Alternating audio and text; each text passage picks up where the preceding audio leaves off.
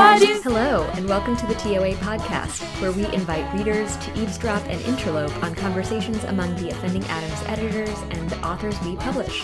I'm your host, Avni, and for this Editors Roundtable episode, I'm joined by my fellow TOA editors. Andrew Wessel, Whitney Holmes, Ryan Whit, Nick Dominic. At the Editors Roundtable, we sit down and ask each other questions about the writing we enjoy and the work we do as editors and writers to put art into the world.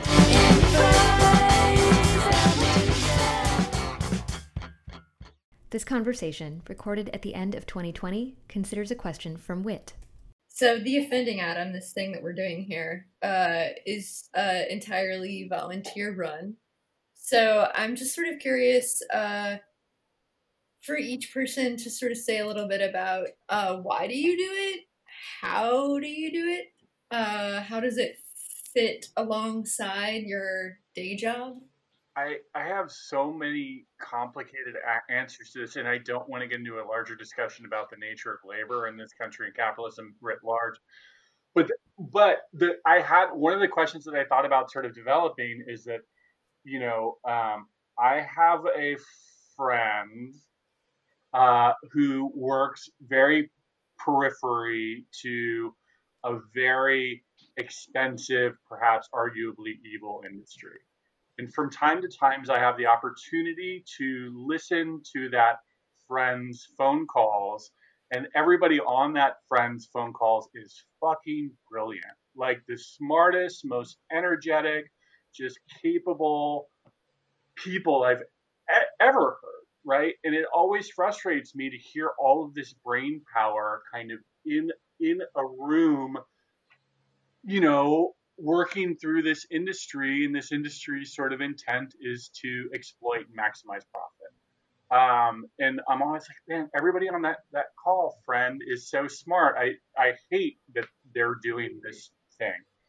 And my kind of question after I read Whit's is similarly here too in this room, we've got the opposite problem. We've got all of this brain power getting together every week to do this thing, to expend all of these efforts and resources, and there is no sort of economic payoff. So these people that are selling their souls to make $300,000 a year in consulting are like the opposite end of our spectrum. That is to say that I don't know why we do it, because there is no kind of incentive other. Oh, and then this sort of larger critique of labor is always the sort of, if you give people more money via minimum wage or sort of handouts or stimulus incentive packages, they won't work.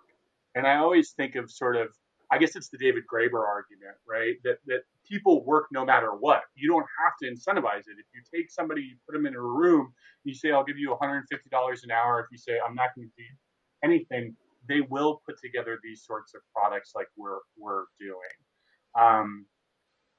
But why this product specifically? I think it's important when we started the journal over 10 years ago to rethink what kind of poetry publishing could be, and to sort of understand that it wasn't these big slick magazines, that we could create a space for people to put out work into the world and sort of curate that space differently. It's important to make things. It's important to give others a space to make stuff. Y'all are also really smart, and you know stuff about poems. And I know Whit, Nick, and I have done our poem a day thing for a long time, as much poetry as we can write. And for me, for many years, especially outside of grad school, that was my poetry community. And I've always sort of in the back of my head considered poetry a team sport in some fraught metaphor, but it was also, I think genuinely the fact that I could write alongside strangers for the most part. We didn't, Nick and I met really in person this year, even though we've been writing kind of alongside and like knowing each other for a while. So that connection is really important, but I think it's more a testament to if people are going to make things, then let's make good things. And like, why can't we make things with our friends? And the things that we make also allow other people to have a lot of space. So one thing I really love about TOA is how author facing it is and how it really does cultivate an intimate reading relationship. So it's not just about the poems that we're putting out in the world, but a more considered approach to, I think, what we probably individually consider an intimate transaction between a word and light and eye and brain, which I don't think those are words that we've stricken from the list of like shitty things poems can be about. But light, eyeballs, brains, all of that is happening. And yeah, birds, bones, air, same thing. Teeth. Teeth. Yeah, that I'm trying to think back to kind of the impetus to starting things. I mean, I know that kind of one impetus kind of on my part, at least like emotionally, psychologically, was just looking out and feeling like there was just like a lot of places not publishing things in the way that I wanted them to be published. And I mean, I can like wax poetic on the details, but it's like I hated picking up a journal and seeing one poem by a writer that I'd never heard of and not knowing what to do with those like 21 lines and 82 words. And that it's just this like disembodied thing that's smashed among a million other disembodied things in this journal. And I'm just kind of like, okay, like maybe I like some of these turns of phrase, but like I don't know what to do with this. And so there were these things where it's like I just felt like trouble accessing these like ways of reading and ways of like bringing things in. So it's like I want a publication that I can read that's like legible to me. And then kind of on the other side, it's just recognizing that like and maybe being like part of the appeal for me is that poetry is this thing that's not has no economic benefit in this like capitalist structure, and that it only exists if people kind of put their labor and their work into it. And just this like abiding idea that like maybe I'm totally wrong, but just like this like conviction that these things deserve to exist and need to exist and have value, even if that value is not recognized in the kind of current economic structure. And I mean, just the fact that people have been writing these things for like millennia is probably like should be like enough evidence that there's value to it. Though again, people still like look at me like I'm crazy, but just kind of acknowledging that like I believe that this thing has value. This thing will only exist if someone goes and does it. And so I guess going to go and try and do it. And yeah, so I think that speaks to kind of some of the things that y'all were talking about. But then yeah, that's I think two of the big kind of motivational factors kind of on my end. Yeah, and then like creating a community, and I felt like we did create a really cool community, even though it was digital. But like when we would go to AWP and authors would come by and hang out with us, and I did feel like we did that as well.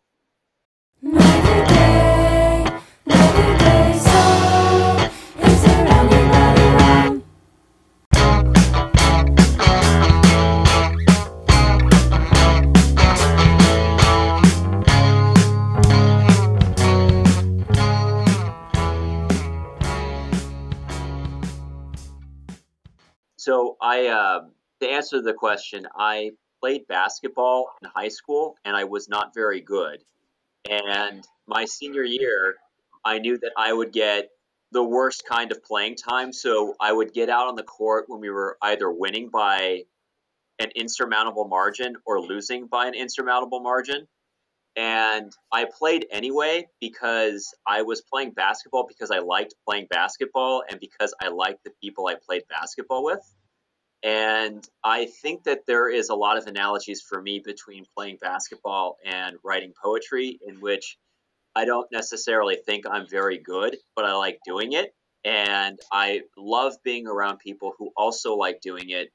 And back in high school, when I was playing basketball, there was a culture around the sport. And it wasn't, I mean, there were aspects of it that were not great, but there were other aspects that were really affirming and provided me a sense of community and a sense of agency around people who had similar just perspectives or unusual perspectives I wouldn't have encountered otherwise. And so I remember when we were talking about trying to get TOA back up and running, and it was a very exciting idea for me because, as especially Andrew and Nick can attest, without like sort of regular meetings, I just disappear, and it's not a deliberate or mean thing. It's just I think without other people, I just go by myself and kind of live by myself, and it's not necessarily the best thing. So um, I think that being a part of this is very exciting, and it gives me a sense of community, and it gives me a sense of agency.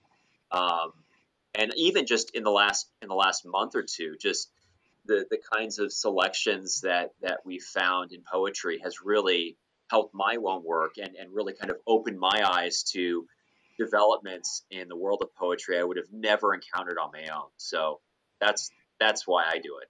My brother is a lawyer, and he's a good one. And so, like, growing up, he knew once he joined the debate team that he was going to be a lawyer. And so, I mean, I wish I could like illustrate what that would have.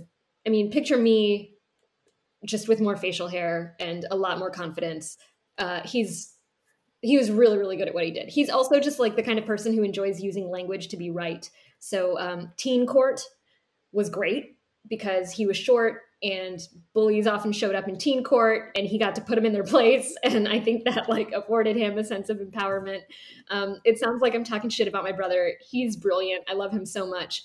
But you can see that we were inverses of each other. So when I think about like, why do this?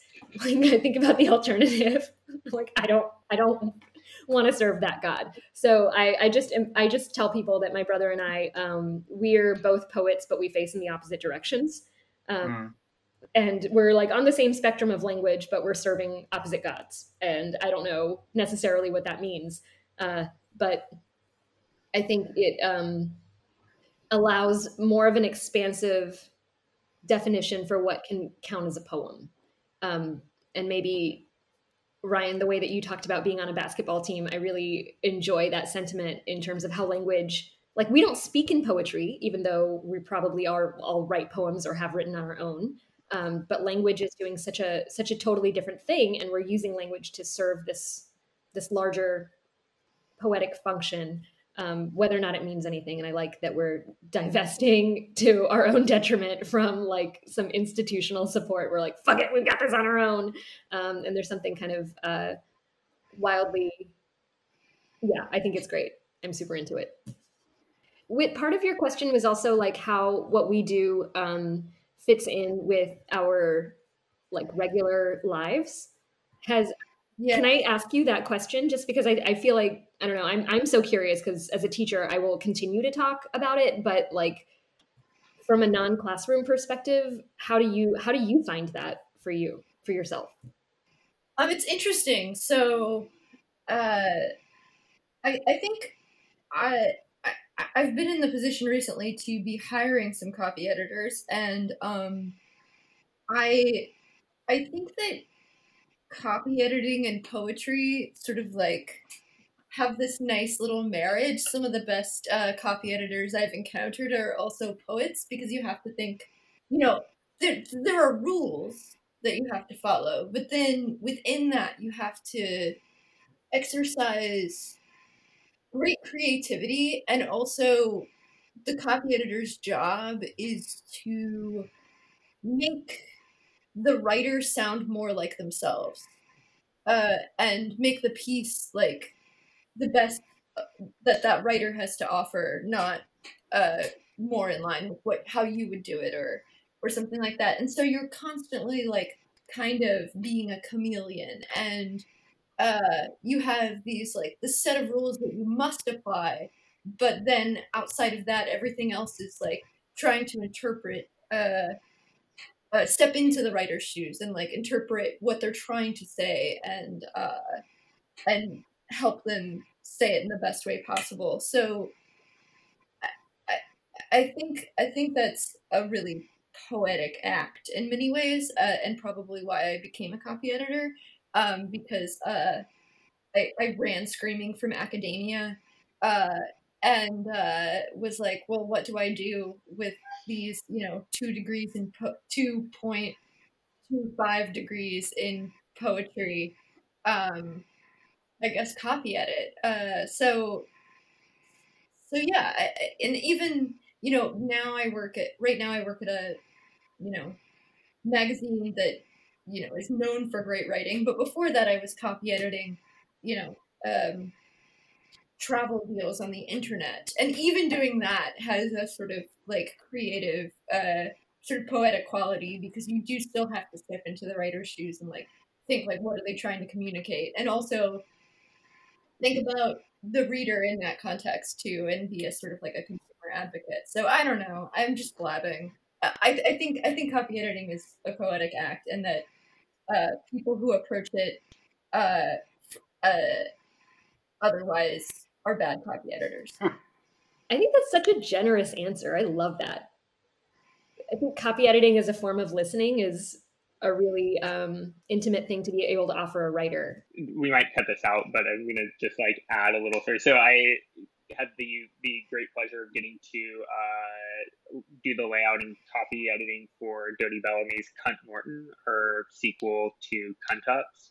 And so Cunt Norton is taking the 1970 something Norton anthology of poetry and cutting it up with the erotica text that she used from Cunt Ups. So what we were like tasked with doing was like, or what we ended up doing, I don't know if we had to do this, we went and got that edition of the Norton anthology and like went and checked all the actually went back to the original texts, and there was myself and a couple of interns that I was supervising doing this, and just this like act of being, we were working out of a basement, and just like being in this basement with this like manuscript that we had like printed out and working through these poems and these things. It was just like, it was it was like one of the coolest things that I've ever done. And to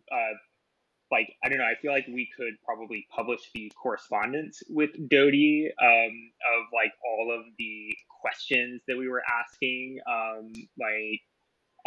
about just like, should the preposition be like in the ass or should it be on the ass? Like, is that in from, because it was on in the original like Stevens poem, but is that in from your text?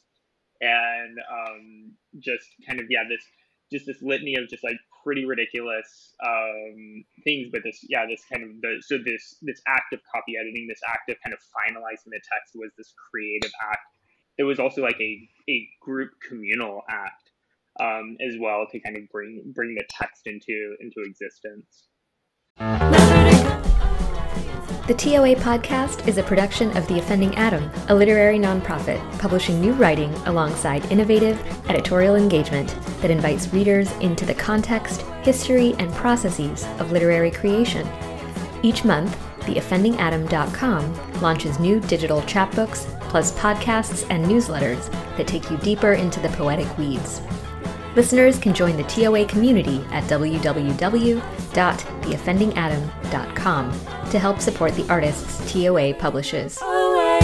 Today's podcast was hosted by me, Avni Vyas, and edited by Nick DeDominic. Music by Palberta. Our other editors are Andrew Wessels, Ryan Wynette, and Whitney Holmes. Thanks for listening.